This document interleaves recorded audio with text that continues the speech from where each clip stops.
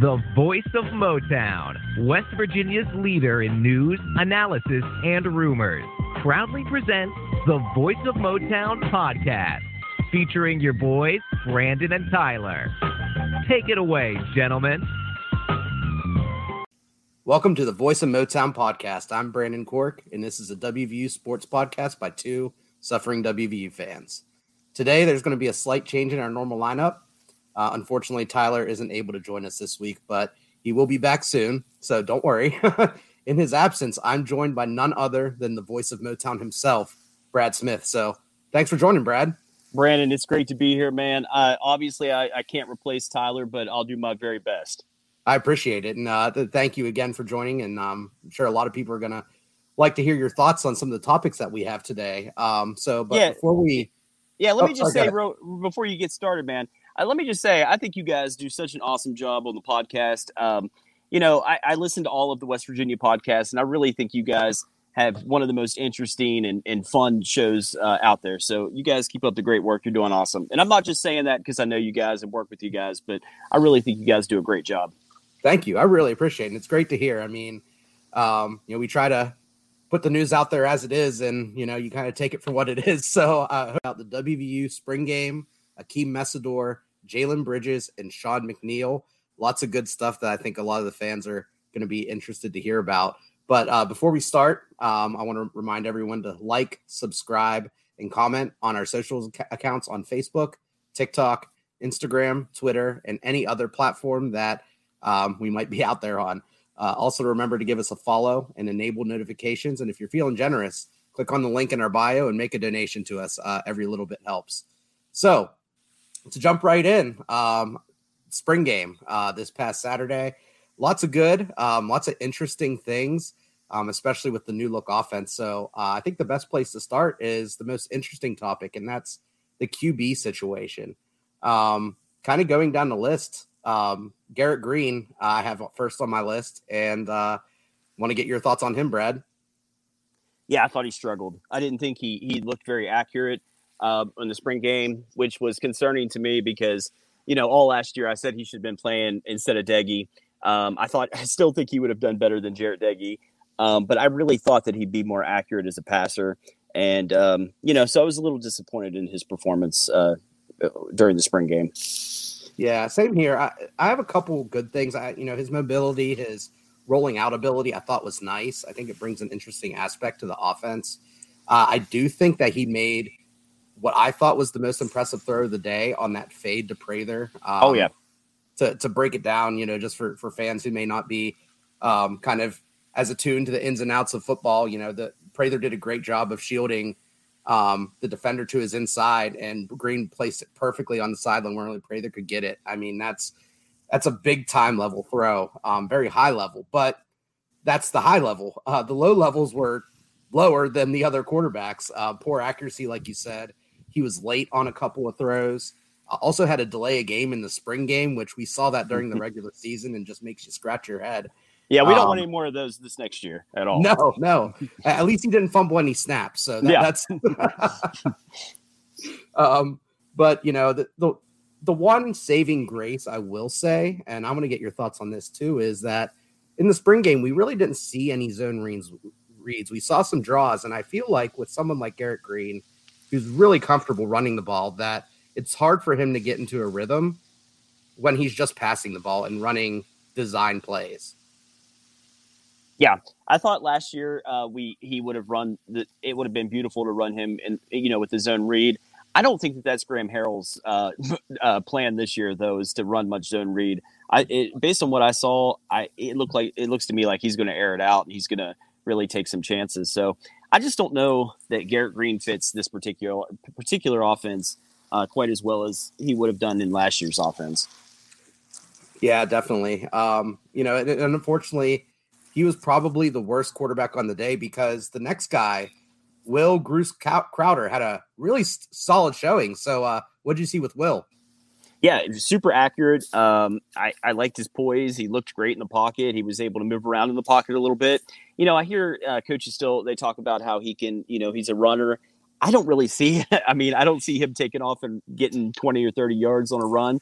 but he definitely can move in the pocket, and he was super accurate. So he definitely had the best day of anyone on the spring game. I think so too. I mean, he definitely showed the liveliest arm. The ball just kind of popped out of his hand, and that's great to see. His ball placement was good. I felt like he was putting the ball in places where receivers could run after the catch, that the defenders couldn't really make a play on it, and that's encouraging. And like you said, the poise, he was patient, he was smart, he understood the offense. And I liked a lot of what I saw. I mean, with the mobility thing, he did have a nice, I think it was a draw where he looked mobile, but definitely not his most comfortable talent out there. For the bad, the one thing once I saw it, I couldn't look away, is that he wasn't going through his progressions. He was really kind of staring down receivers, one read sort of thing. And it was really apparent on a few plays where the play broke down and he would just continue staring down the one guy. That kind of concerns me, but it is the spring game. And it could be because maybe he's, one, really good at reading the defense pre-snap, or two, it's the spring game, so he's just running the scheme. But yeah, he's inexperienced too. So I mean, he hasn't played. He got a few snaps last year, I guess, but he hasn't played in a couple years, and I imagine he was excited and probably saw an open receiver and took a shot. So I hear what you're saying, but I think that was just inexperience probably. Oh yeah, definitely. I mean, I think with the offense the way it is, everyone's still kind of learning a new thing to your point. And, he did show a really live arm. I mean, he had a really nice throw down to Preston Fox, that 44, it went 44 yards in the air. I did the math on it. And it was a nice ball. It was a little underthrown, but just the way that comes out of his hand, I feel like he can throw even further than that, because the ball just it was a weird ball that kind of hung up there for a while and just died. I feel like if he really stepped into it, he could really wing the ball downfield quite a ways as well. Yeah, he looks the part, man. He definitely looks like he could be.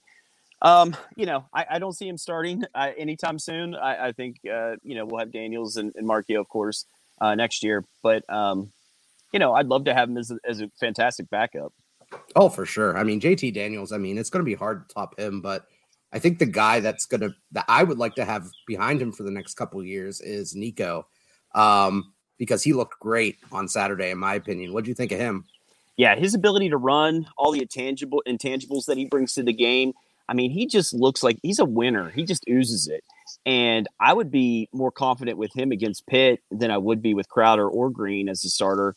I just think he's a winner, and he'll get the job done. He'll find a way to get the job done. And I loved how he looked when the offensive line broke down a little bit, and he ran. He looked like he could really do some damage on the ground as well. Oh, I agree. I mean, I was super impressed by Nico in that game. I don't know what it was, because I don't think there's any particular area where he just looked better than the other two guys. It was just the way he played. And I think the thing that impressed me the most was his pocket presence. I mean, the way he navigated the pocket, regardless of which group was in front of him, was just incredible.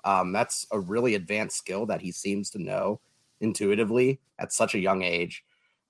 He had a nice arm. He went through, there were some plays where he did go through some progressions. Like you said, the mobility, the ability to make plays. He had that rushing touchdown on when the middle of the field opened up right there for him. Yep. And really the bads are just, he's young, he has little mistakes here and there. There's a miscommunication that he had. But just young guy stuff. And I have no fear that as long as he's in the WVU uniform, he's going to start one day and be really, really good. Yep. So I'm going Daniels, Nico, Crowder, and then I guess Green fourth. I mean, if Green hangs out. Yeah, I think has to be the order. And, unfortunately, I think that would probably end up meaning that one of Green or Crowder, maybe if not both, would transfer out. But, I think that's the way it has to be right now. I just don't think you can really deny what Nico showed. And Daniels, obviously, unless something terrible happens during the summertime and he gets an injury again, those other two guys are going to kind of be stuck between a rock and a hard place. Yeah, what do you think about Green at slot receiver?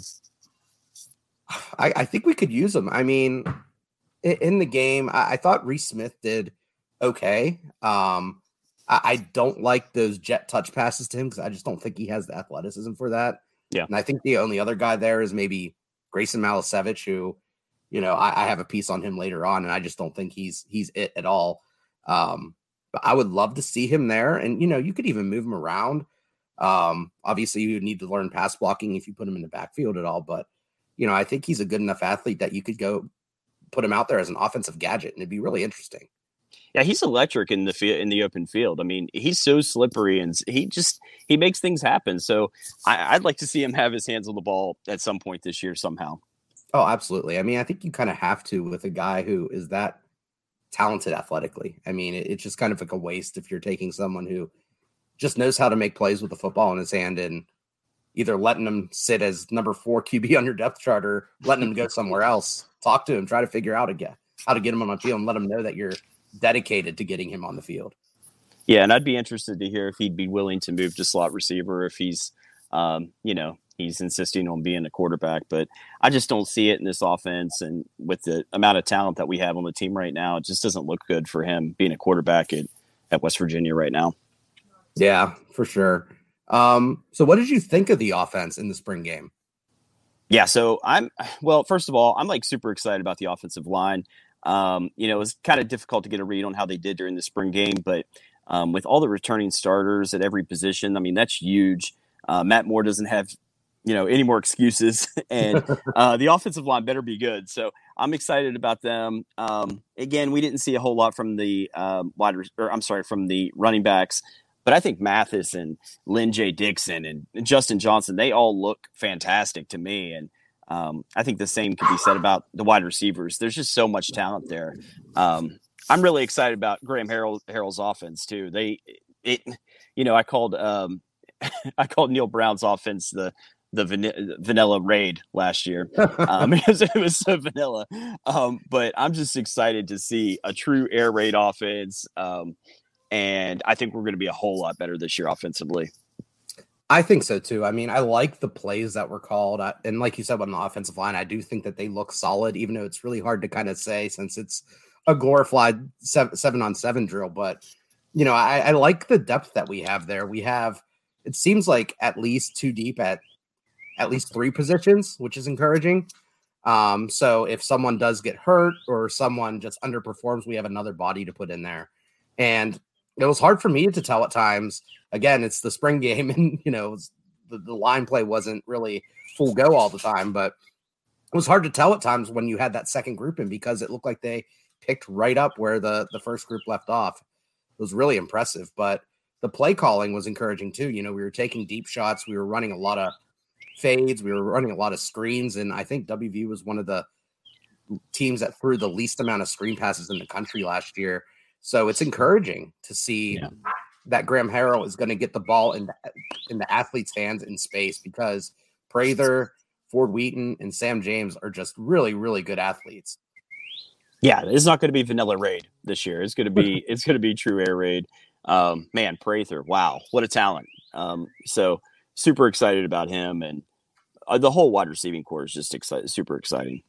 Oh, for sure. And, to kind of jump into the offensive standouts, I was really impressed with Bryce Ford Wheaton. He was a guy last year that whether it was Deggy or whether it was just him still developing as a receiver, he kind of struggled with the things that he excelled at on Saturday, which was going up and getting the ball, making tough plays. He did have that memorable catch against Iowa State, but other than that, he really had a hard time fending off defenders, boxing them out, and just going up and getting the ball. And he did that twice on Saturday, and it was just a great thing to see because, he has the build, he has the athleticism to do that more often than not, and combine that with his speed and his strength, he could really become I don't know what you call him, a 5-tool wide receiver.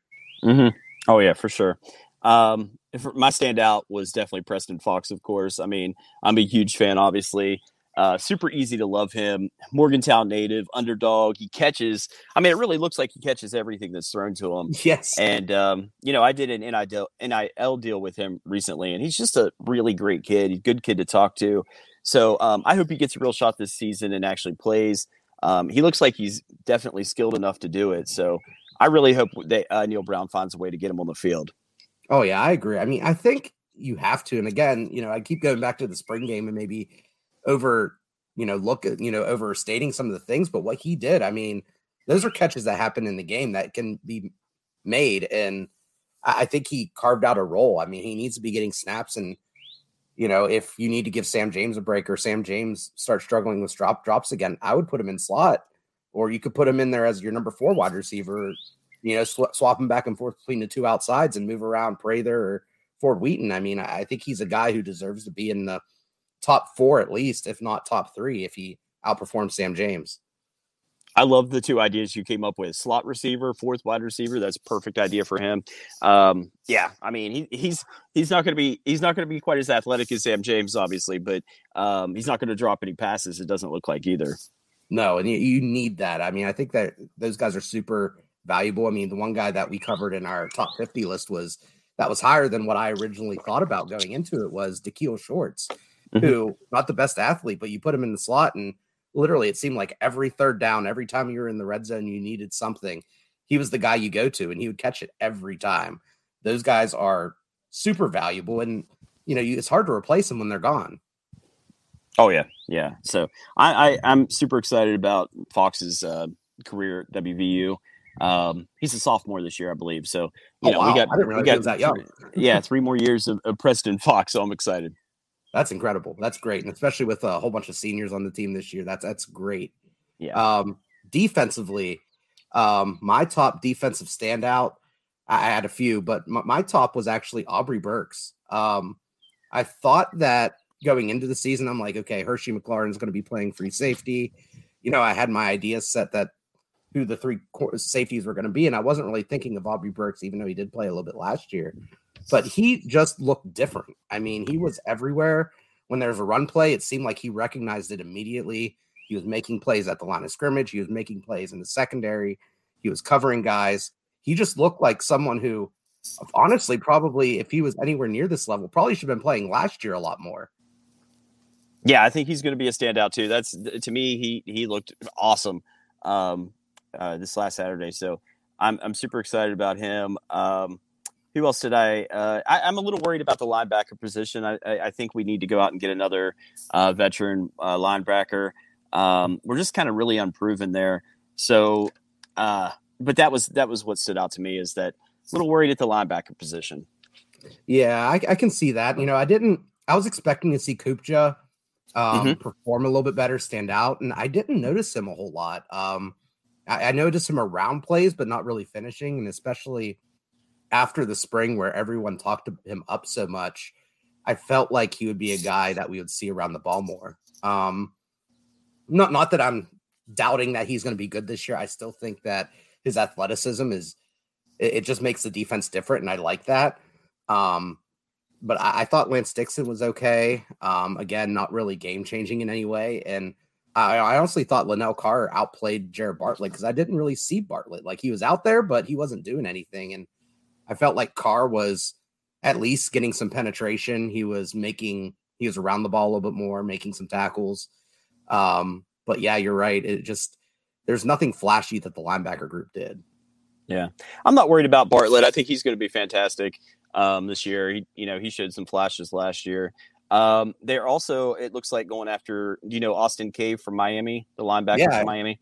So it looks like we have a real good shot at him too. So that could definitely provide some depth. Yeah. So would that be a trade package where it's Messidor for Austin Cave? I guess so. I don't know that we come out on the better end there, but I guess we can take it.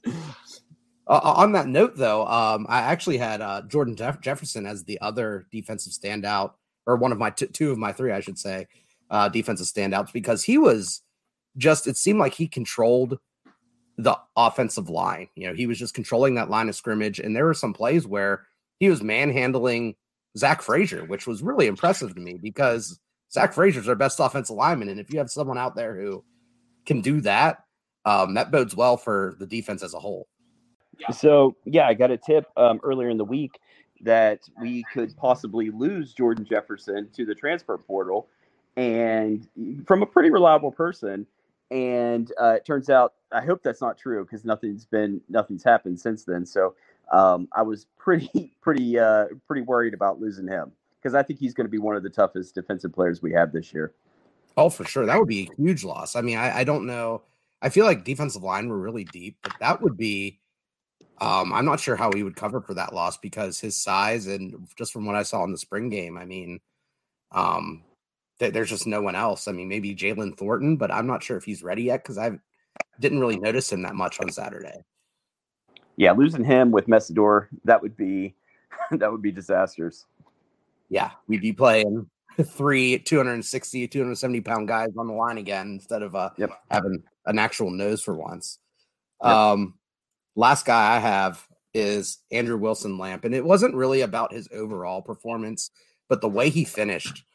He was super impressive, especially there towards the end. And the one thing that I noticed is that they were moving him around, and he was covering Prather. He was covering Bryce Ford Wheaton on the other side. He was covering Sam James at times.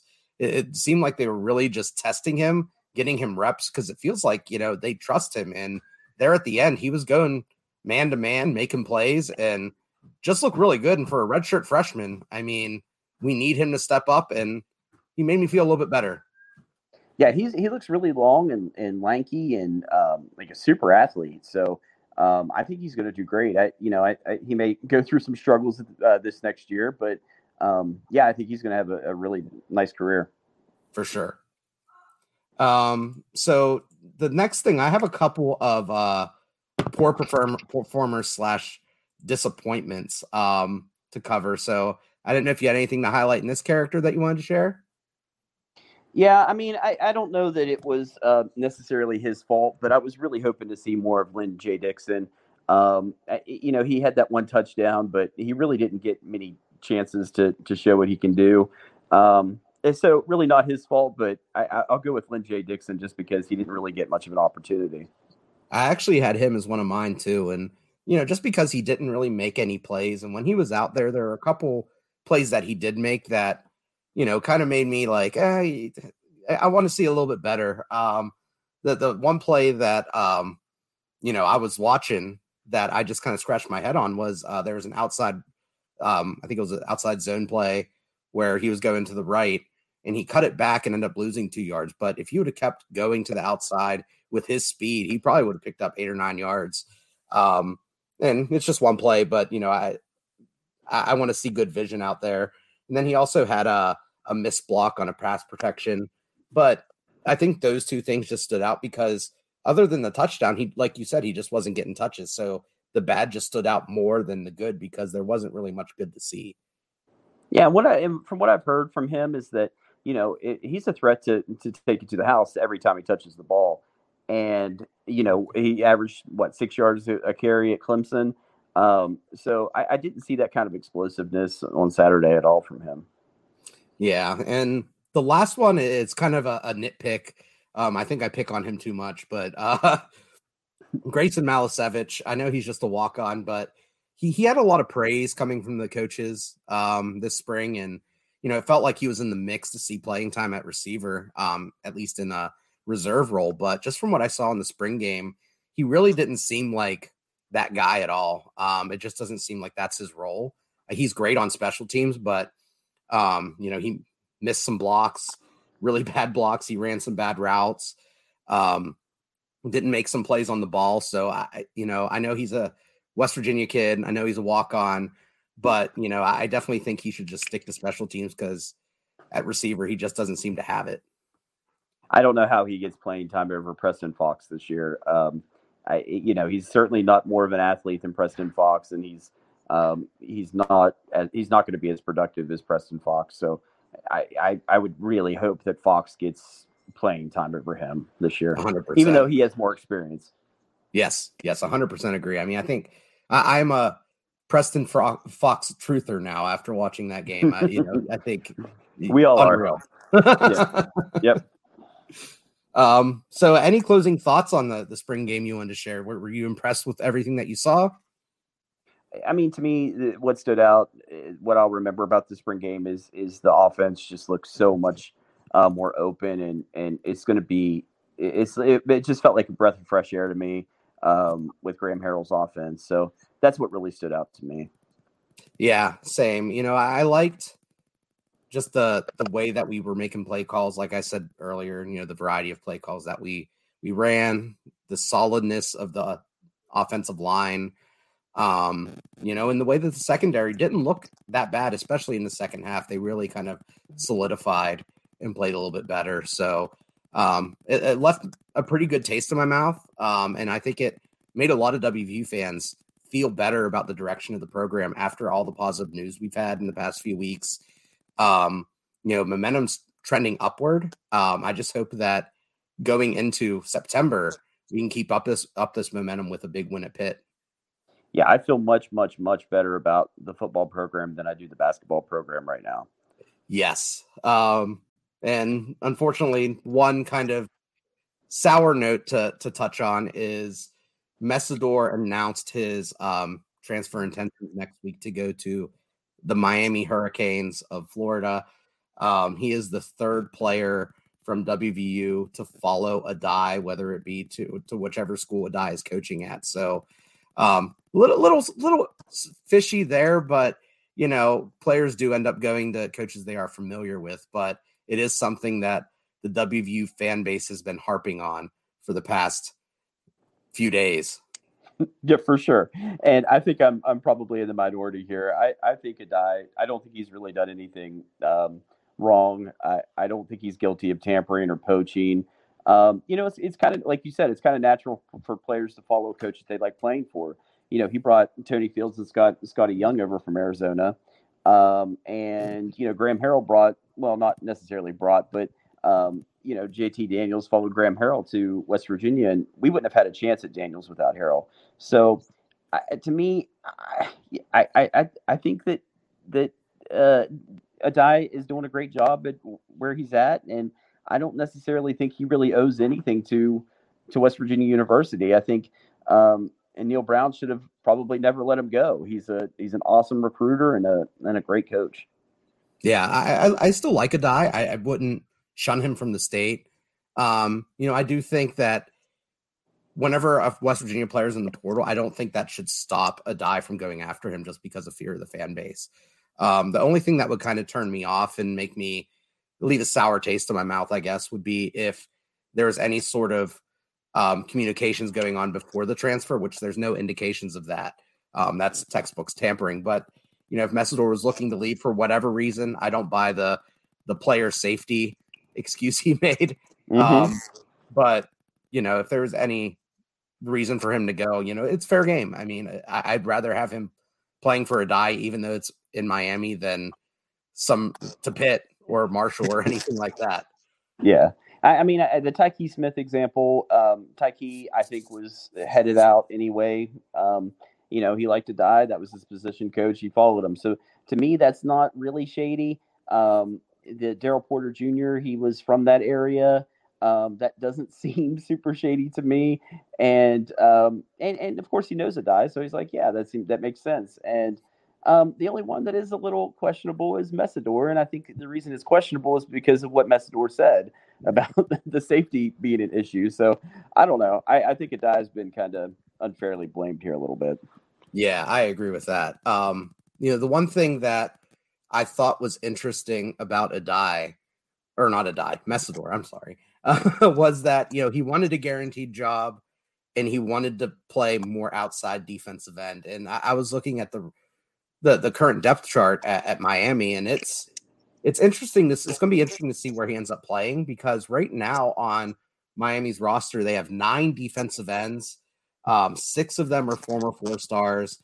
They have 2 transfers from the Pac-12, one from UCLA, one from USC, and another transfer from UAB who was their leading tackler last year. So there's a lot of experience there. They are thin at defensive tackle, so I do think that Messidor fits in there pretty well. But it's going to be interesting to see how these excuses that Messidor makes kind of fizzle away as his playing career continues. Yeah, it's also interesting to think, did he approach the West Virginia coaching staff and say, hey, this is like a make or break for me. If I want to play at this position, and if not, I'm going to transfer, because I don't think Neil Brown would say, no, you're not going to move your positions. I think he would put him wherever, he wanted to be to keep him there at West Virginia. So the whole way that Messidor handled it was kind of bizarre. Yeah, for sure. I definitely would like to see, just him handle it better. Just say, if you want to go on to bigger programs, get more NIL money, say that. I think that's acceptable to say in 2022. Yep. So next, that's the end of football. We'll jump to basketball. So Jalen Bridges has announced his transfer destination. He will be continuing his Big 12 career with the Baylor Bears. So what do you think of that, Brad? I mean, I'm a big Jalen Bridges fan. I'm a little torn. I think he has potential to average 15 points and probably 7 or 8 rebounds on a team that, can compete for a national championship. I love his talent, but he's just way too passive last year.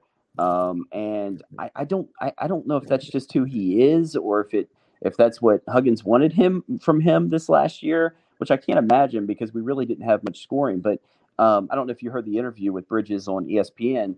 He kind of implied that he wasn't happy with the amount of shots that he was getting, and so maybe that was the role that Huggins wanted him to play. I don't know. It just doesn't. It's. I wonder why he decided to leave. He would have had the opportunity to be the featured player and the top scorer on his hometown team. I mean, his situation next season just seemed perfect to me. Yeah, definitely. I mean, I think with Bridges, there were just so many opportunities where I felt like he could have contributed more. There was open shots he passed up. There were open drives he passed up. I feel like his scoring and lack of shots was on him.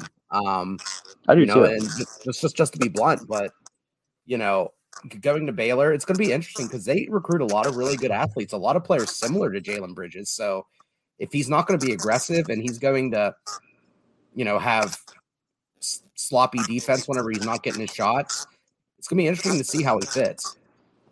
Yeah, and I'm excited to see him come back to the Coliseum. I think that's certainly going to be an interesting storyline. I don't know. He could average 8 points and 5 rebounds again next year, or he could, if he gets more aggressive, he could be a star. And I wish him well, and I hope he plays in the NBA one day. I think he has the talent to do it. Oh, for sure. I think he definitely has the ability to play. It's just how he's gonna apply himself.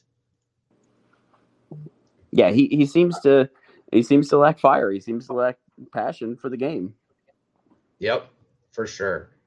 The last thing on my list is Sean McNeil choosing his transfer destination, choosing Ohio State to finish off his college career. So what do you think of that move? Yeah, I actually was writing an article about Sean McNeil, and there was a quote that he said. Here's the quote he said. I feel like there's other parts of my game I still haven't been able to tap into yet. I want to be able to prove on the biggest stage what I'm fully capable of, what I have in my arsenal. And what I'm thinking is, to me, I don't know that he has anything else in his arsenal. I think he's a shooter, and I think he's fooling himself if he thinks he's going to go and, he's talking about being a playmaker and a leader. I didn't see any playmaking skills from McNeil, and I certainly didn't see him as a leader last year. So I don't know if he has those in him. Why didn't he show it last year? So I don't really know what's going on with McNeil. I don't really get it. Yeah, those comments are interesting, especially combined with Bridges. I mean, I think it just kind of goes to show there was some sort of dysfunction in the locker room last year. And that's a little concerning, but I think that's why we saw so many players leave. And Huggins is taking care of it. But, I do think as long as McNeil is willing to take on a secondary or tertiary role at Ohio State, he should be pretty good as an off-ball shooter. Because like you said, that's what he does best, is shooting. Yeah, he'll average double digits probably next season. And, then he'll go play overseas. And to me, that's who he is. He's a really solid shooter, and I don't see much more. I don't see him as being a playmaker, not a great athlete. And I don't think he's a great leader either. No, that's fine. He can be, just a solid role player, but yep, it's about buying into that. And I feel like he bought into that during his years at WVU, but I like that he has confidence in himself, but I really hope that he can kind of settle back into that shooter role and not trying to do too much because, that's going to help him make the most money overseas. Yeah. Yeah, and it was strange to see at the end of the year. McNeil, he really disappeared towards the end of the year, and really, Bridges disappeared throughout the year at times, but McNeil, it just felt like he really didn't even want to be out on the court anymore. So again, like you said, there could have been some kind of dysfunction or something in the locker room, but something wasn't right with either one of those guys at the end of the year. Yeah, definitely. Well, I hope they both do succeed at their next destinations. Yeah. I'm excited to see them, make some money professionally, but ultimately, really looking forward to this next basketball season. Because it's going to be very interesting, and you still have one scholarship left to fill out. Let's see who Huggins goes and gets. Oh yeah. So I think we need a wing. I think we need a shooter. I think we need somebody that can score. Right now, I don't really know who our leading scorer is going to be. That's kind of concerning. I don't really know who we can count on to have a big game this year. Yeah, I like I forget his name. It's the kid who's transferring from DePaul. Green maybe or White. It's some really common name. David Jones. Yes, David Jones. That's it. Yeah, he looks awesome. I that would be a dream scenario. I think he's being pursued by like Kentucky and pretty much every big program. But wow, yeah, he looks the part. He looks like he could score. He get to the basket. He could shoot the three, and I think he averaged like 7 or 8 rebounds per game too. Yeah, I think he'd be perfect. And he's from West Virginia in some way, shape, or form, right? Yeah, he played high school basketball at Scott Depot. Nice. So he definitely has a connection to the state. So that would be huge. Yeah, let's bring him home. Yep. All right. Well, that's all I had. Thanks for joining today, Brad. And, everyone, let us know what you thought of the episode. Thanks for listening. And don't forget to check in again next week. Thanks, Brandon. Let's go Mountaineers, man. This is the Voice of Morgantown Podcast. I'm Tyler Pepe.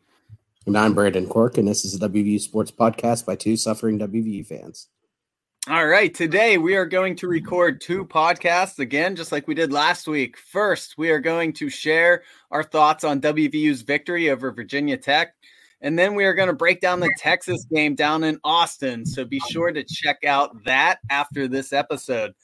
So let's dive right into it. The West Virginia Mountaineers defeat the Virginia Tech Hokies by the score of 33-10. And even though Tech isn't a very good team this year, it always feels good to crush a rival like that. And that 23-point win was the biggest West Virginia has ever had in Lane Stadium. So what are your initial thoughts on the game? I thought it was a great win, especially, with a fan base that still wasn't completely sold on the direction of the team. Going into Lane Stadium isn't easy, regardless of how good or bad Tech is. And there's definitely a lot of question marks around WVU and Texas Tech. So I think it helped, at least me personally, as a fan, understand that our team maybe isn't as bad as we initially thought. That combined with Kansas being 4-0 obviously kind of lightens the concerns a little bit, but it was great, obviously, to bring the Black Diamond Trophy home. Yeah, 100%. A very satisfying win. I think you're right about that. And, anytime you can get one over a bitter rival that way, it feels good. And it was a great momentum starter, I think, heading into this game in Austin, Texas, because that's going to be a tough road game for the Mountaineers. But, I was kind of comparing this win to last year's win against Virginia Tech.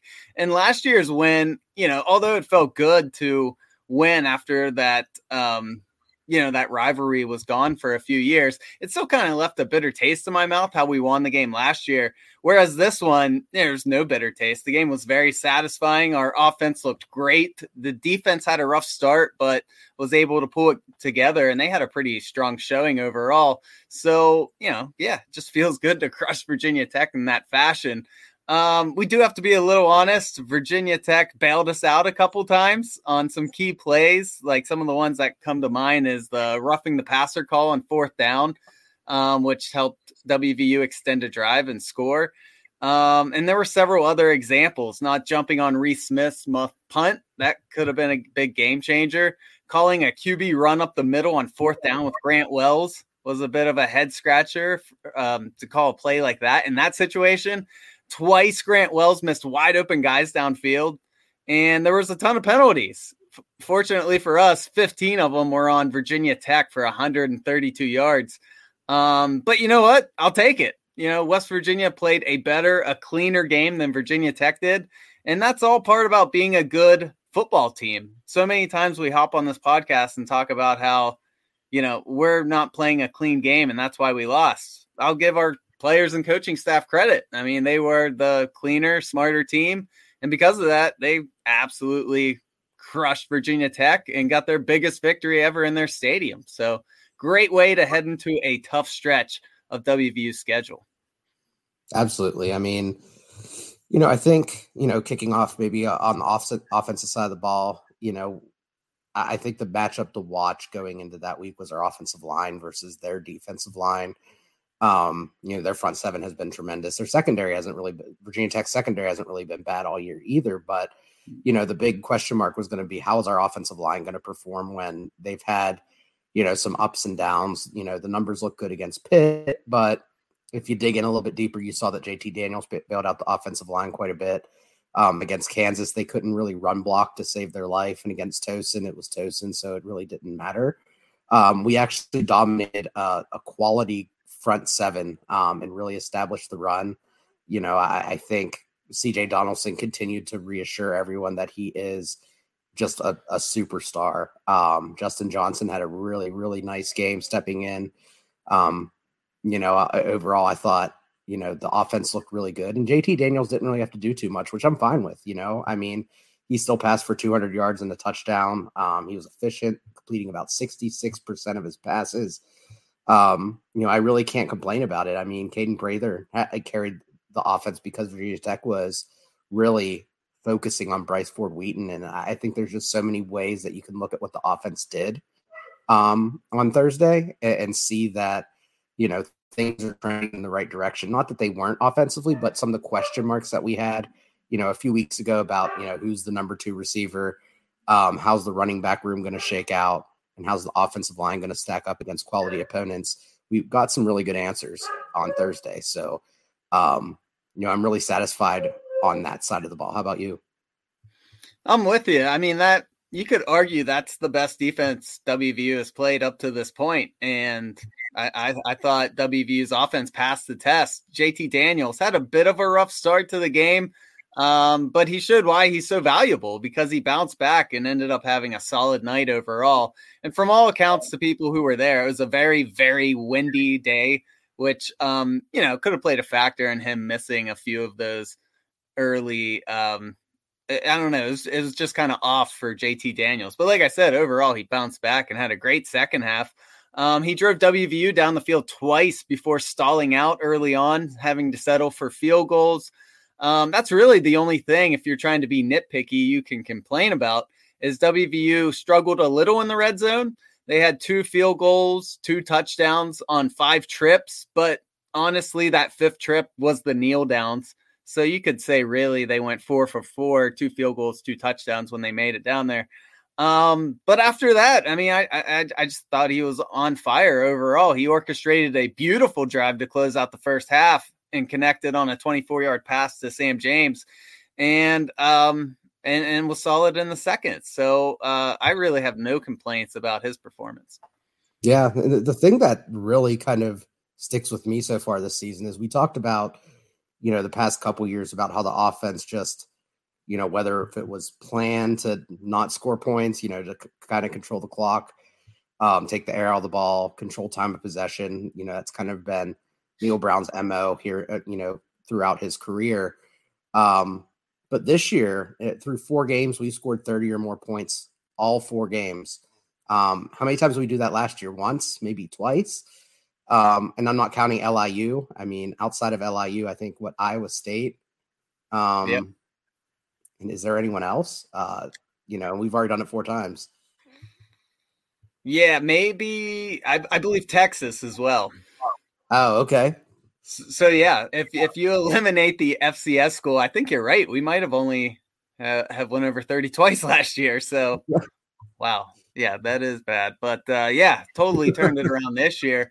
And, you brought up the run game. Let's talk about that, because the running backs looked fantastic. They ran for 218 yards. They averaged 4.7 yards a carry. And it was really from all three guys. C.J. Donaldson finished with 106 yards. Justin Johnson had 83. And Tony Mathis had 38. So great team effort. What's your opinion about how those three guys played?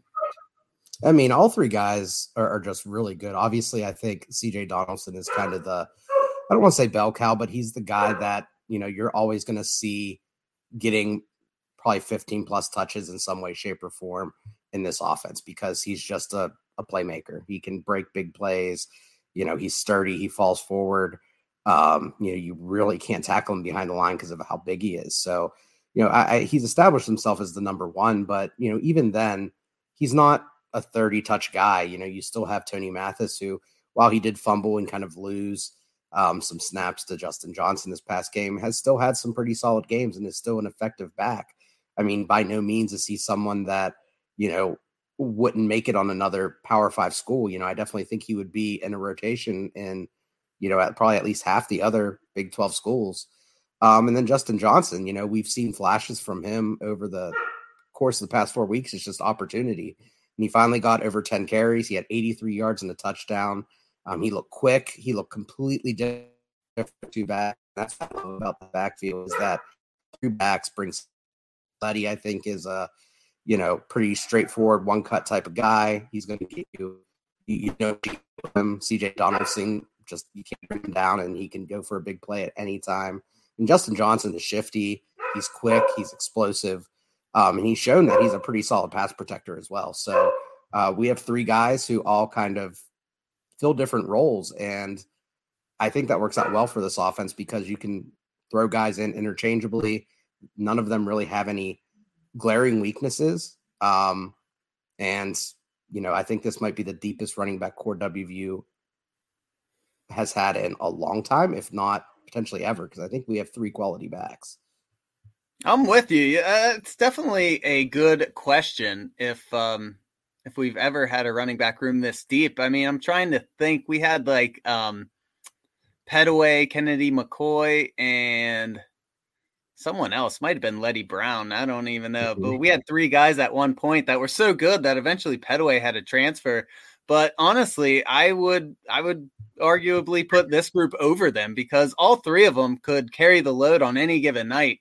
Which is what I love, because you got a guy like CJ Donaldson, who's so good, and you want him getting a majority of the carries, but you don't want to tire him out early in the season either, because he's a true freshman. And so in games when you have a big lead, you can stick in Tony or Justin Johnson and maybe rust his body, and you don't got to worry about a big drop off. They're very, very capable of carrying the load. I know one thing I did want to bring up. You mentioned to me via text while we were watching that game that you would like to see a more heavy combo of Justin Johnson and CJ Donaldson. And I think that's worth talking about. Tony Mathis had some good runs, and but I think you're right. I think the combo of Justin Johnson and CJ Donaldson is just so effective, because they're the perfect mix of shiftiness and bruiser running that can kind of keep a defense off balance. Now, I don't want my words to be twisted. I'm not saying completely phase Tony Mathis out of the lineup. I still want him to see playing time, but I definitely want to see a similar dosage that we saw against Virginia Tech with Donaldson and Justin out there a lot, whether it's running plays, passing plays, because Johnson and Donaldson have proven they're very competent at pass blocking as well. I mean, there's highlights that you can find online of them just lighting up linebackers who are coming in free. And the other big thing with them, they just seem to get yards in bunches, where I haven't seen that from Tony yet this year. I know Tony, when he played last year, he was breaking off huge runs in those two games that he played at the end of the year. But I'm seeing that a lot less this year from him, whereas Donaldson and Justin Johnson just seem to be able to get you 10 plus yards very frequently. So I don't know. What do you think about that? Maybe trying that out against Texas. Yeah, I mean, I definitely think CJ Donaldson and Justin Johnson probably complement each other best. I do think that, you know, in terms of skill level, I think they offer the most intriguing skill set for, you know, number one and number two, like you said, with a bruiser and more of a quick guy, and they're both great in pass protection. You know, I think Tony Mathis is probably most comparable to maybe like a Letty Brown, where, you know, you can kind of do a little bit of everything, but he's not necessarily great at anything. He's just a really solid back. Where with Justin Johnson, you know, you can kind of see with his shiftiness, his explosiveness, how quickly he gets up to speed, how reliable he is in pass protection for being so young. I mean, a redshirt freshman. And then also, you know, we haven't even tapped into how we can use these running backs in the passing game too much. I mean, Donaldson had 3 catches. Johnson didn't have any. So I definitely think there's a lot more that those two could do in terms of getting out in the flats or running little routes here and there, especially Donaldson. You know, I think those two are the two that would give the defense the most problems. It's really hard to kind of, because it's not like a situation where you have one guy who's one dimensional. You know, you don't have someone who you're sticking in there and be like, okay, they're running at this play because that's what this guy's in there for, or they're passing at this play because this guy is a pass catcher and a pass blocker. That's his role. I think both Donaldson and Johnson are at least average or better at all the things you want a running back to be at. And it doesn't allow defenses to key in on any one of them. My only concern about, you know, how many carries Donaldson is getting, and I love how many carries he's getting, how involved he is that, you know, with him being so young, you know, you've seen, you know, at least Virginia Tech try it, is that they're just trying to beat him up. I mean, there was a targeting call there that the guy got tossed out for, but, you know, guys are just so frustrated on how to bring him down that, you know, he's still a true freshman, regardless of how big he is, and how much of a beating can his body take over the course of the season when he's only had, 3 or 4 months of college level conditioning and weight training. So as much as I want, you know, CJ Donaldson to continue to be the face of the kind of the running back room, I think it's really important to get Johnson involved and make sure Letty's getting in there and taking carries as well, because you're going to want Mathis as well, because you're going to want Donaldson in November. You're going to want him in the bowl game, if assuming we get there.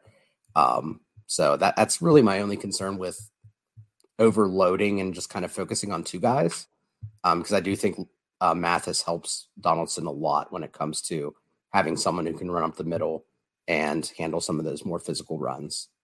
No, 100%. And like I said, I don't want Tony phased out. I would just like to see those guys used maybe slightly heavier than we've seen the first 3 games. But yeah, I mean, you're right. CJ even got a hand injury in that Virginia Tech game. That's why we did see so much Justin Johnson towards the end of the game. So you are right. You definitely got to be careful about wearing them out. But also, I wanted to give the coaching staff some credit for holding Tony Mathis responsible for that fumble. I mean, I think that is why his snap count went down so much, was because of the fumble in the game. And every week we come on this podcast and say the coaching staff doesn't hold the players accountable for mistakes. Well, guess what? They did. And I'm going to give them a little shout out for it. So credit where credit due. And honestly, I think it'll make Tony a better player for it. I think that might back of his head next time he doesn't put 2 hands on the ball. So, and also while we're on this topic, by the way, for all of the fans who are saying fire Neil Brown and bring back Rich Rod or Dana Holgerson's Houston Cougars are number 1 in penalties and penalty yards this year. So sometimes you got to be careful what you wish for. Yeah, for sure. I mean, that was always kind of Dana's MO, though, is just, you know, kind of let guys play ball and, you know, wild, crazy chaos, play random, I guess. And you know, I do think that Virginia Tech did show some positive progress in some areas that I was concerned about. You know, I definitely think, and, you know, this is something we can maybe talk about after, you know, during the defense or maybe after the defense, but, you know, with, you know, the penalties were still kind of high. You know, there were some things at the end of the game when it came to, you know, clock management. But I think as Neal Brown gets more confident with this group of guys, he's becoming a little bit looser with things. And maybe it's not necessarily a trend just because it is 1 or 2 games, like in Tosin going for it on 4th down multiple times against Virginia Tech, holding players more accountable, not being afraid to play more backups.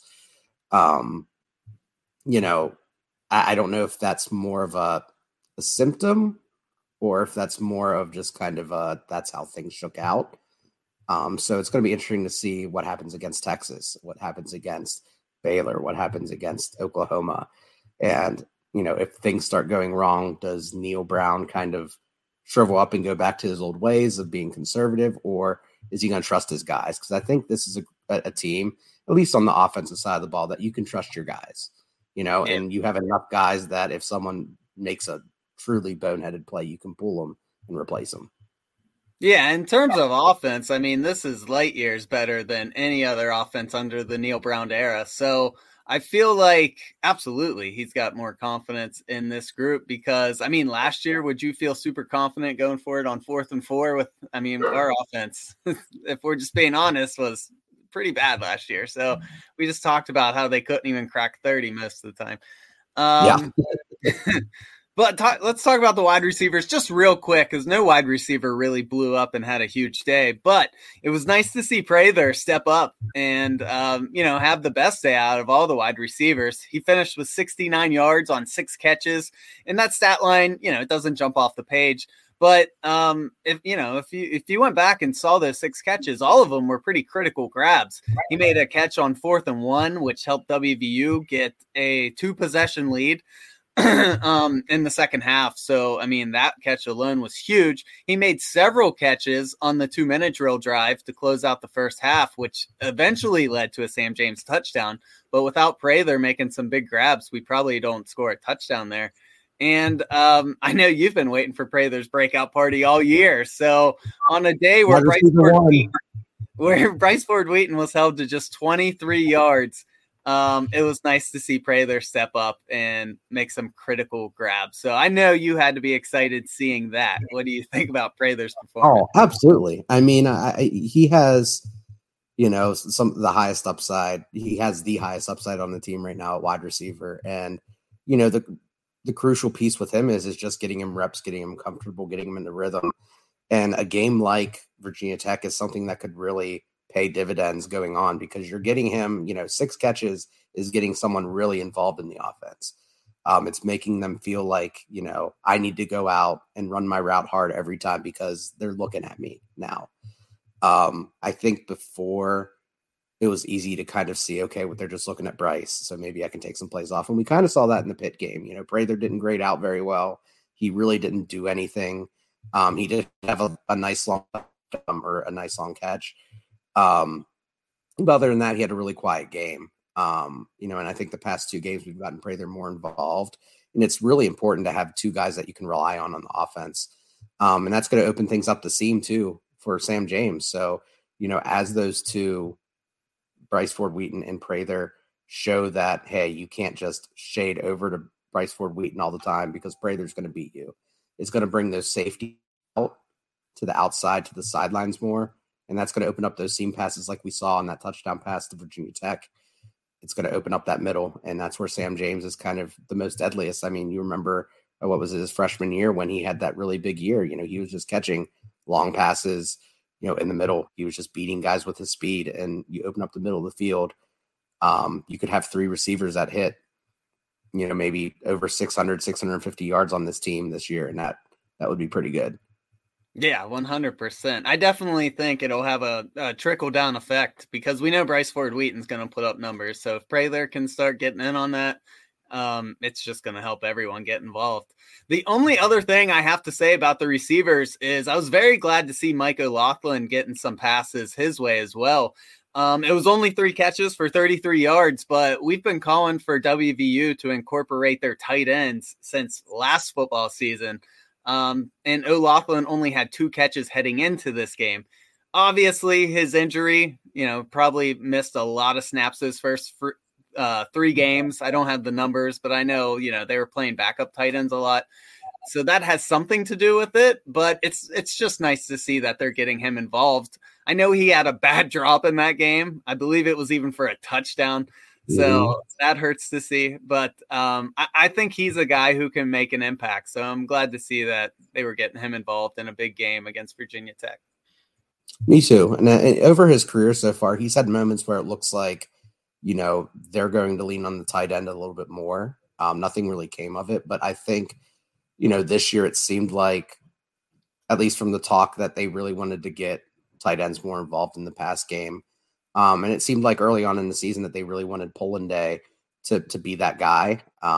He obviously has kind of not performed, I think, up to expectations. So as O'Loughlin got more healthy, he's taking those snaps back. And O'Loughlin, both on blocking and receiving, has just been rock solid his entire career at WVU. And, I'm not saying that, I want him to go out there and get 6 catches and 70 yards every game, but 3 or 4 catches a game, I think that's a good mix, and it keeps the defense guessing. So I like this mix. If you can get him about this amount of targets every game, I think that's a huge improvement over the way that we've involved tight ends over previous years. I'm with you. Yeah, I mean, you just have to make it a threat. You just have to make it something that defense have to respect. You know what I mean? But you mentioned the O-line a little bit earlier, but, they had a great day. So let's give the O-line some love. Big props to them. And offensive line coach Matt Moore, who has taken his fair share of criticism, whether rightfully so or not. So I'll give him props when he has a good day as well. JT Daniels was only sacked 1 time Thursday night, and I don't think any pressures really. The line was getting a huge push in the run game as well. So, I mean, nothing but good things to say about them. How do you think they performed? Yeah, it was great to see them come together, especially against such a talented, front seven. Maybe it's probably not as good as Pitt's, but still, they have some really good guys on that defense, and what they've done so far this season defensively isn't a fluke. And we went out there and we handled business. Now, obviously, maybe some of that is Doug Nestor playing with a chip on his shoulder, going back to his old stomping grounds and getting to push around some of his old teammates. But, nonetheless, I felt like the offensive line played really well. And, the key part is that, we're seeing other guys on the offensive line, not become huge liabilities. I know we're kind of shuffling between different guys at right tackle and right guard with, playing Jordan White some, getting Jaquay Hubbard in there. Brandon Yates is still getting some snaps. That's not easy, especially when Doug Nestor has to move between right guard and right tackle. But it just proves in that game that, these guys are kind of getting used to the rotation.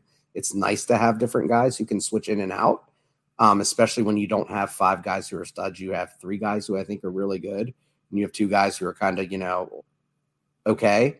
So you can kind of swap guys in and out as you need to, as people need a break. And you're not going to see a drop off. I don't think in the past year or 2, maybe 3, we've had more than 5 offensive linemen that deserve to play. And now we have at least 7. Again, the recruiting is paying off. The development is paying off. We're seeing improvement, which is something that we hadn't seen from, like you said, Matt Moore in previous years. So I don't know if it's because the seat got hot or he just got the right guys, but nonetheless, the offensive line is showing signs of improvement, and that's a huge relief for me personally. Yeah, I mean, 100%. Their time of possession was 38 minutes to Virginia Tech's 21. I mean, that is gigantic. And that all starts with the offensive line, being able to protect your quarterback, being able to get pushed in the run game. So props to them. It all starts with the O-line. My final thoughts on offense, I just want to, give VT's punter a little shout out. He penned WVU back several times with some nice punts. And the Mountaineer offense kept finding ways to get out of those bad situations. I mean, that was really the story of the game is WVU had great, field position battles. Even when Virginia Tech would pin us back, we seemed to climb our way out of that to the point where we got points. I think we even got a field goal and drove like 97 yards one time. And, but even when they weren't getting points, they were at least getting a few first downs to win the field position battle, which, last year was a huge problem. Even though our defense was good last year, our offense would always give them such bad field position that we lost a lot of games like that. So it might seem like something that doesn't get brought up a lot, but the fact that the offense was able to climb out of those holes when they're pinned back, big props to them. Absolutely. The one thing, just to touch on special teams too, is that, I know you mentioned it earlier with Reese Smith muffing a punt. This is his second muff punt. And, part of the return man's job is to know when to let a ball go and when to grab it. I know me, like probably a lot of Mountaineer Nation is kind of wondering what Reese Smith has to do to lose his job there.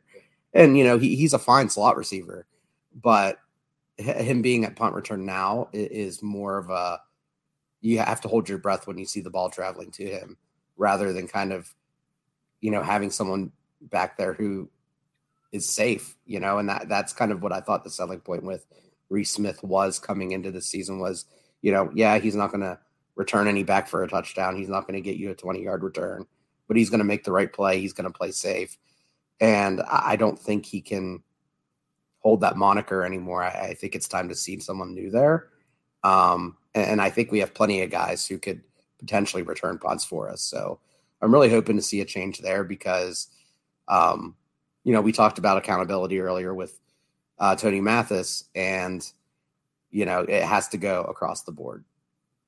Yeah, I'm with you. I heard the wind was really bad there, but I mean, that's his second muff punt in 4 games. That's just, and it cost us big in the Kansas game. So that can't be something that is happening every couple games. And like we've been saying for weeks, you got Jeremiah Aaron, who's an All-American JUCO return man. What are they seeing in practice that makes them not want to at least give him a shot? And as far as I know, Malashevich is the backup punt returner, I do believe, because I heard them talking about having competition during practice where Reese Punt and Malashevich were catching fair catches while teammates were throwing towels and stuff in their face. So I don't know if that was just to create a fun game and competition at practice, or if he really is the backup guy if Reese Smith gets pulled. But to me, I would like to see Jeremiah Aaron out there just because, like you said, Reese Smith, he's okay, but even if he is, cleanly catching these punts, is he really a threat to, bust off a big run for you? I don't think he's done it yet this year, and he's muffed 2 punts. So what is the upside of putting him back there at punts? Yeah, and it's kind of curious that Malashevich I think he's his backup because – return man is probably one of the positions that's most prone to injury. You got to think people are flying down there, and if you get hit the wrong way, you're out.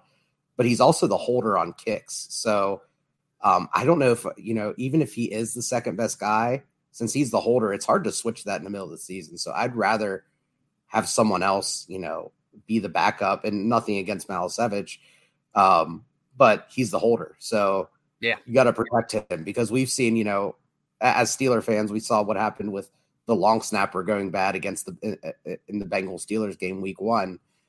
One little tweak to that perfect harmony that the kicker, holder, and long snapper have can just break everything. And Casey Legg has been fantastic this year. I don't want to have to stress over field goal kicks. Yeah, I'm with you. And maybe I'm just assuming incorrectly that he's the backup, but you're right. He's more important He's more important as the holder. So you're 100% right about that. And Casey Legg's been solid.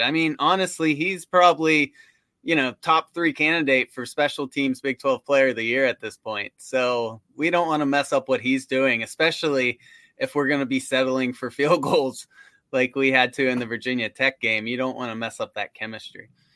For sure. Couldn't agree more.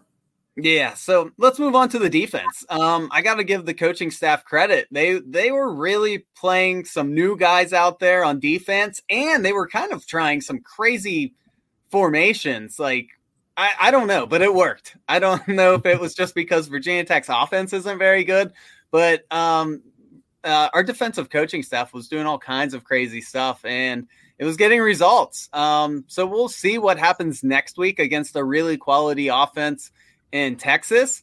But for now, you can only play who's on your schedule, and they went out there and they had a good performance against a Virginia Tech team. So what's your thoughts about the defense? Yeah, I mean, starting off with the front seven, I think that we dominated the line of scrimmage, and that was an area that I wasn't super concerned about, because looking at, how Virginia Tech's offensive line is graded out over the year, there's only really been one guy who's been solid. And, we talked about last podcast where Virginia Tech's offensive line didn't really grade out really well at the run, and some of that has the play calling. And, I felt like there were moments where Virginia Tech changed up their play calling a little bit and created potential opportunities, but it just didn't work out because they don't have the personnel to really, do those sorts of things. So they had to kind of stick with the run. And, what was it? They had more penalties than rushing yards on Thursday, something like that. And that just goes to show. I like 100 yards. Oh, really? Yeah. Yeah. So, I mean, it just goes to show how dominant our front seven was. And like you said, that, what was it, like a 5-1 where we had 5 guys on the line and 1 linebacker.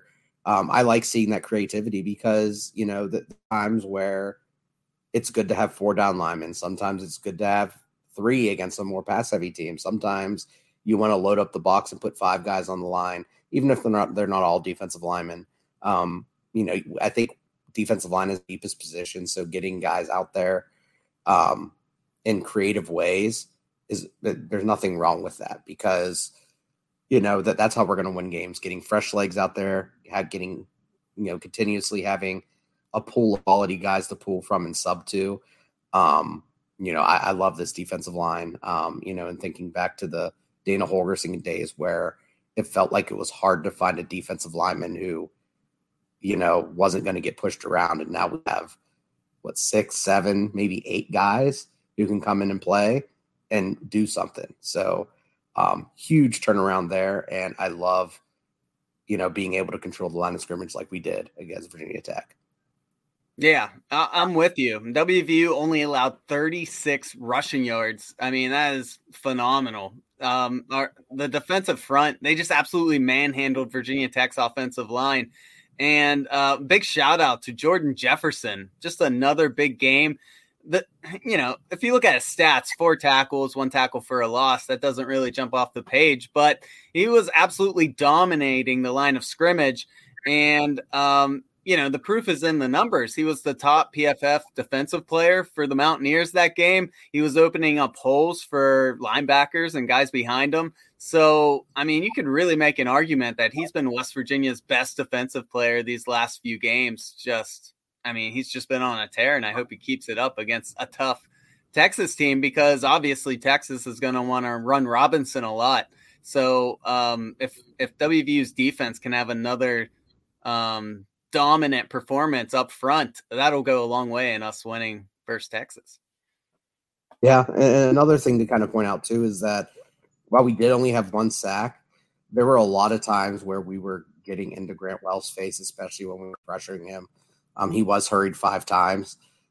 So, compared to WVU or JT Daniels not being hurried at all during the entire game and getting sacked once. So we were in the backfield. Maybe we didn't finish, but against guys like Grant Wells and guys who are, more comfortable running or having a clean pocket, just getting back there and being disruptive is good enough. And I think, Jefferson and Stills and crew have done a great job of doing that all year. And I really hope that, some of these guys get some credit for what they're doing this year, because maybe they don't have the counting stats, but they have the impact to the game. And arguably that's more important than the numbers that you put on a piece of paper. Yeah. I mean, twice Grant Wells had guys open by like 10 yards and he missed them. And I know for at least one of those, the reason he missed them is because Sean Martin was right in his face and he couldn't step into his throw. So yeah, that doesn't always show up on a stat sheet, but you just saved 7 points by doing that. So absolutely. 100%. Another guy that we obviously have to give a shout out to is Jacoby Spells, our boy who we've been shouting from the rooftops for several weeks to get him in there. Let's see what he's got, because the secondary wasn't performing, but he got a chance to play and really, he's got a lot of snaps these past 2 weeks. And, although WVU's secondary looked bad at the beginning of the game, overall, just as a team effort, they all pulled it together, and Spells even had a pick six to really just put VTech completely out of it. Loved seeing that. That was honestly, I didn't even think about this, but that was WVU's first pick all year long. I didn't even realize that until, after the game. But, what are your thoughts about the secondary bouncing back after a rough start? Yeah, I mean, I think early on in the game, I felt like Virginia Tech was coming close to breaking through and making things a game. There were numerous times where, you even alluded to it, where they had guys open the field, and Wells was that close to hitting someone for a big play.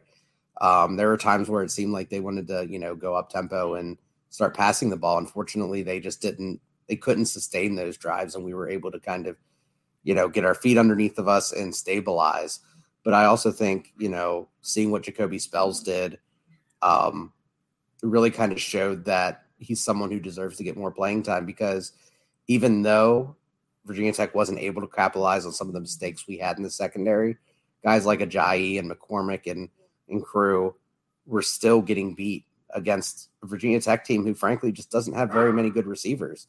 So, they were getting beat all season long by every team that we've played against. I think McCormick has been better than Ajayi, but Ajayi, and he's probably a great kid, probably a great student, but he's just not a great cornerback right now.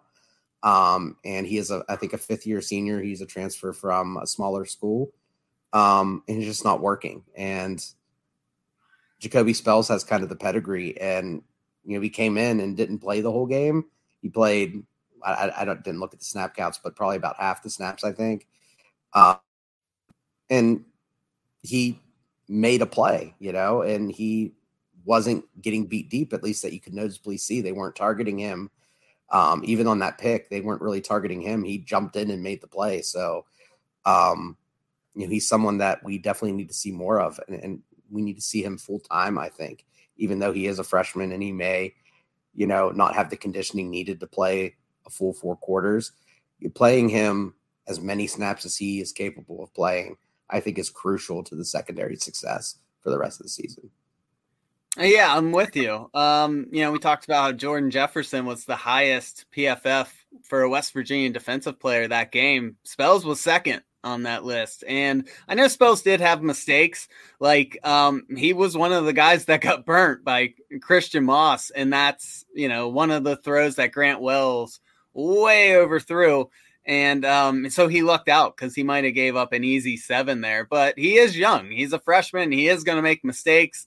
But, that's how he's going to learn. Like you alluded to earlier, some of the guys who've gotten a lot of playing time, they just don't seem to be greatly improving. Whereas you have this young guy who's going to go in. He's also going to make mistakes, but he's also going to be aggressive. I mean, how often do you see West Virginia's defensive zone kind of sit back, allow underneath passes that go for first downs, and then they come up and tackle?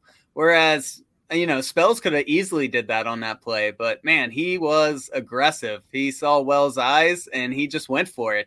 And sometimes if you're a defense that's going to give up a lot of points, you do need to be aggressive and force turnovers. So, like you said, he can't start all the time. He can't play every snap count. He's a true freshman. That probably wouldn't be a great idea, but I would love to see his snap counts go up little by little each game and just keep getting him experience. And who knows, maybe by next year you got another Charles Woods on your hand. Yeah, for sure. And I think it'd be great to, for the guys who are underperforming, the guys who are underperforming in our secondary are older guys. They're guys who have been around the block. You kind of know what they are, but that's kind of, their faults are their faults, and they're not going to really grow that much more as a player at this level, I don't think. So, obviously I think Spells has earned, a majority of the snaps at one of the corners position. And obviously when Charles Woods comes back, he deserves them. But when you give those guys a break, if you want to play McCormick, you want to play Ajayi, you want to, rotate in Wilson Lamp, you want to rotate in, these other guys, it doesn't hurt to share the remainder of those snaps between 4 or 5 different guys and just try to figure out who works, because, guys like Mumu Bin Wanhad and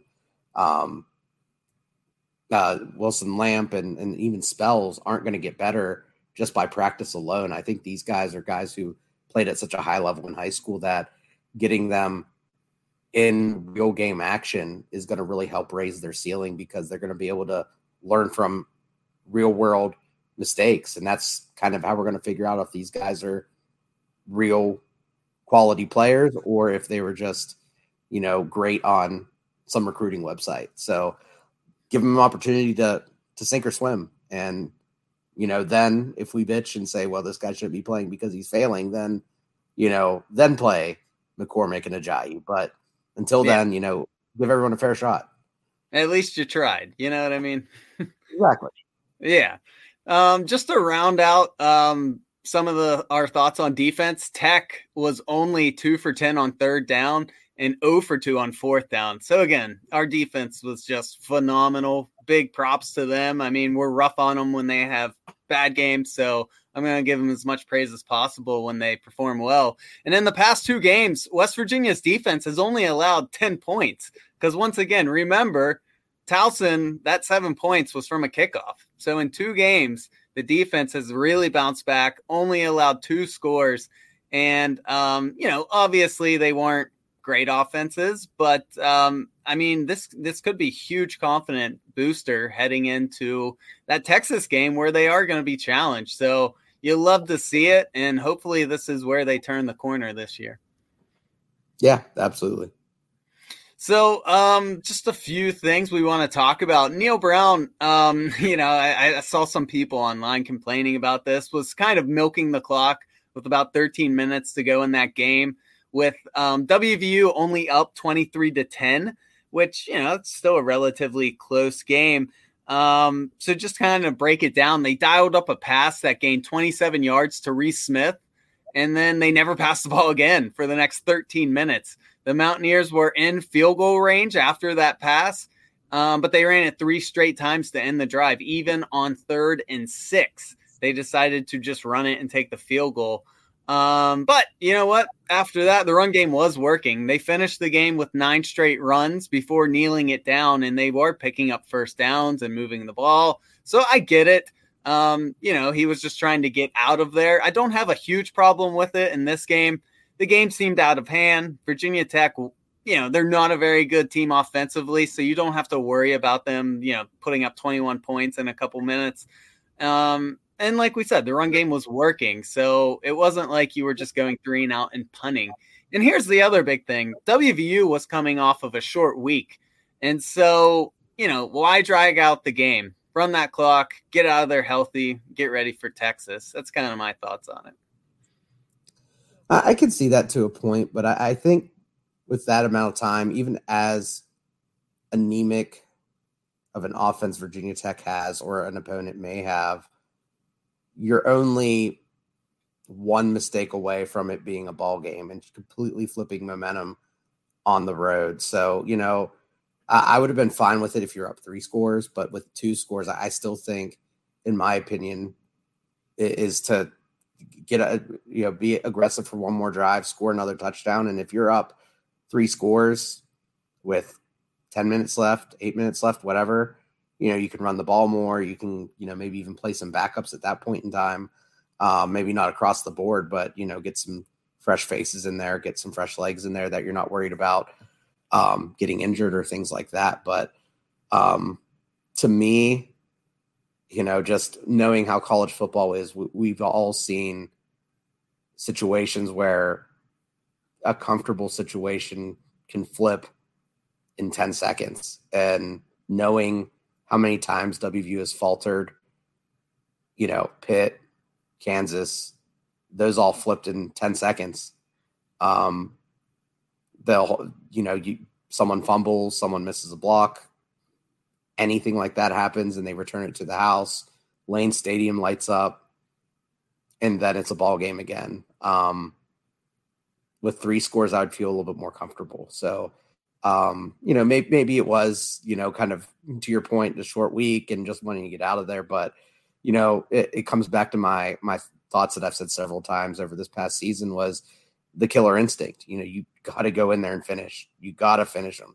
I'm not asking for them to go out there and try to bury teams by 40 points every game, although it'd be nice, but finish off a team, put them in a situation where they just can't come back. And a mistake isn't going to put you behind the 8 ball.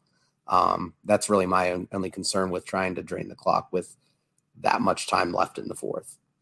And I can see where you're coming from with that. I've definitely done my fair share of saying Neal Brown doesn't have that killer instinct. And I mean, I'll give him credit where credit is due. He went for it on 4th down twice that game, converted one to Prather. The second one, VT bailed us out with a roughing the passer call. But, I'll give him a pass just because, like I said, it's a short week. He was probably just trying to get out of there with everyone still healthy. I have been guilty of making up excuses for him in the past, and this is another case of me doing that. I'll just be honest. I'm hoping it's not something that rears its head again. I'm hoping, we go into Texas and we have the opportunity to really just put our foot on their neck and we do it. That's the one thing that, while I've seen a lot of improvement from Neal Brown, that's kind of the one thing that I think that he's lacking. And thinking about Dana for all of his faults, he wasn't afraid to go out there and just pour on points and just score until the game was over. And everyone loved that about him. Oh yeah, for sure. Yeah. I mean, if you could, take 2 pieces of coaches, you could take that piece of Dana and give it to Neal. I think we'd be a lot better off. And my heart would be a lot more healthy. Yeah. If you could make a coach, that would be a good mixture right there. Overall, just to close this out, it was a good win, but let's be honest, WVU fans expected to win that game. I mean, even Vegas had the Mountaineers as 2-point favorites on the road, which you don't see too often on a Thursday night game. So VT is just not very good this year. The real test for me will be this Saturday, a night game in Texas.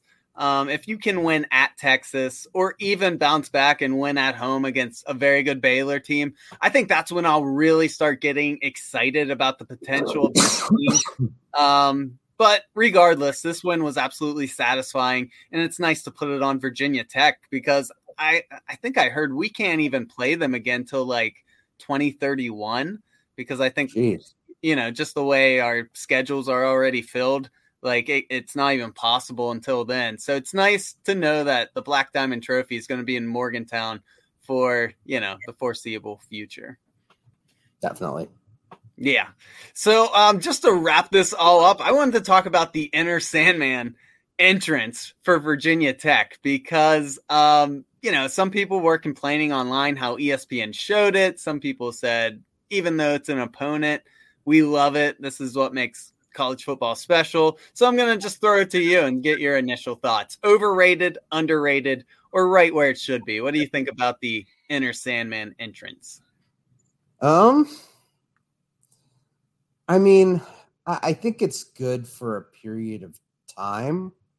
I'm all for traditions, but I don't think, in my opinion, it really makes sense to have maybe I'm biased as a WVU fan, but having the same entrance song year after year after year, I think it kind of kills the crowd momentum to some point.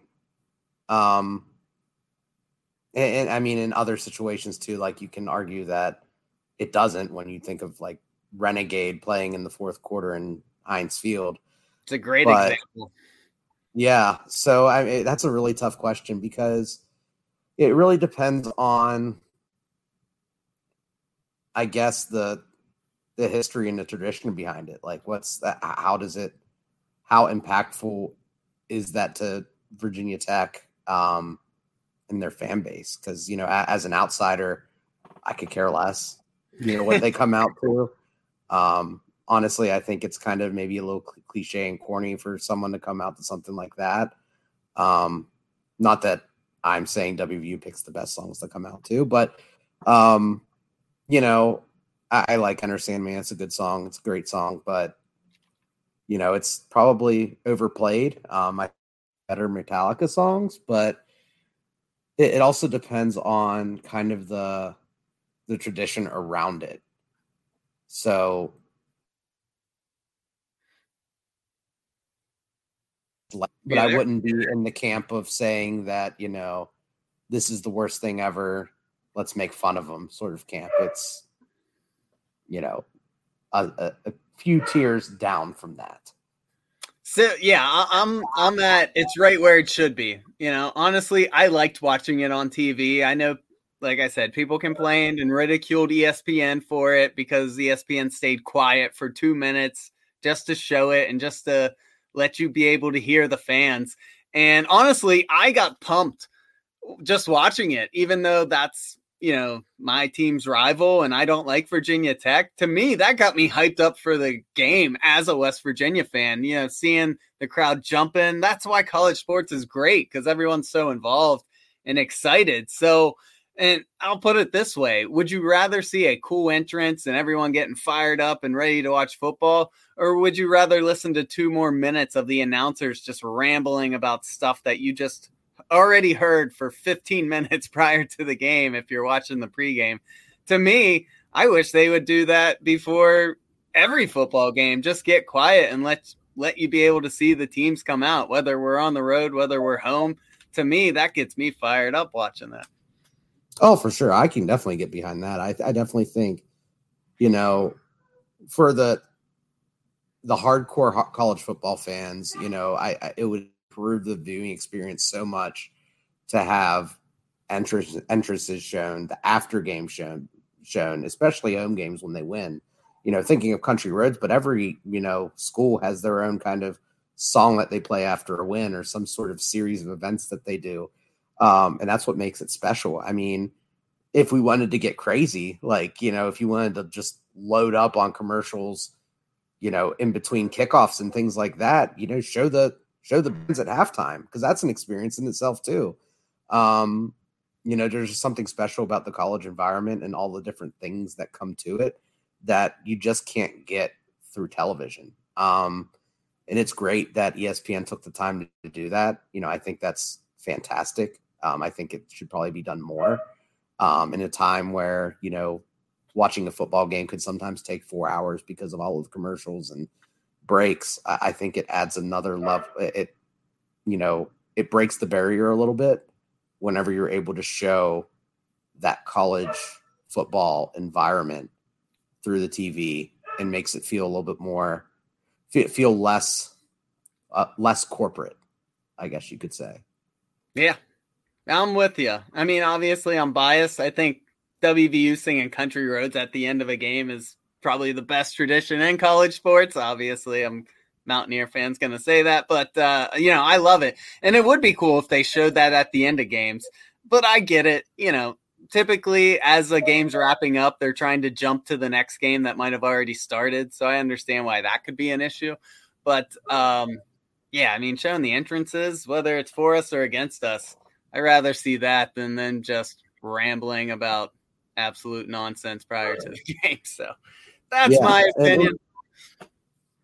Go ahead. Yeah, and the fight songs too. I mean, I just thinking back about the college football games.